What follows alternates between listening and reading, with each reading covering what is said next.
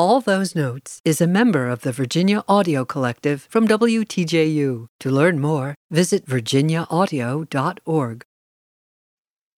I'm Shari Barbour, and this is All Those Notes.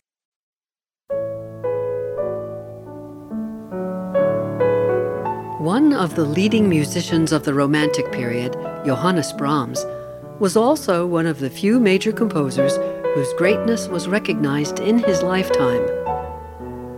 This great 19th century songwriter's music was heard far and wide, and appearances as both a conductor and pianist were in public demand.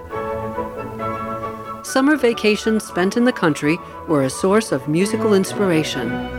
He said, "The air is full of melodies, and one must be careful not to step on one." He devoted himself to composition. In addition to songs, his works included symphonies, concertos, and chamber music. Brahms was a perfectionist and highly critical of his own work, destroying, as he wrote, superfluous notes, as he called them. The result? Consistent, high-quality compositions.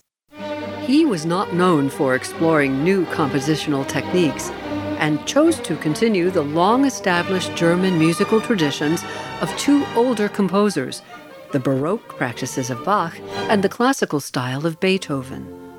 The three Bs, Bach, Beethoven, and Brahms, a phrase familiar to many. Johannes Brahms was known to be a bit disheveled and had a tendency to make sarcastic remarks, yet he was profoundly thoughtful.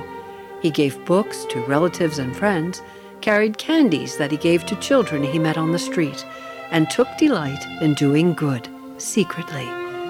Yes, everyone knows of Brahms. He wrote that lullaby. Now you know there was much more to him than that. I'm Shari Barbour with All Those Notes.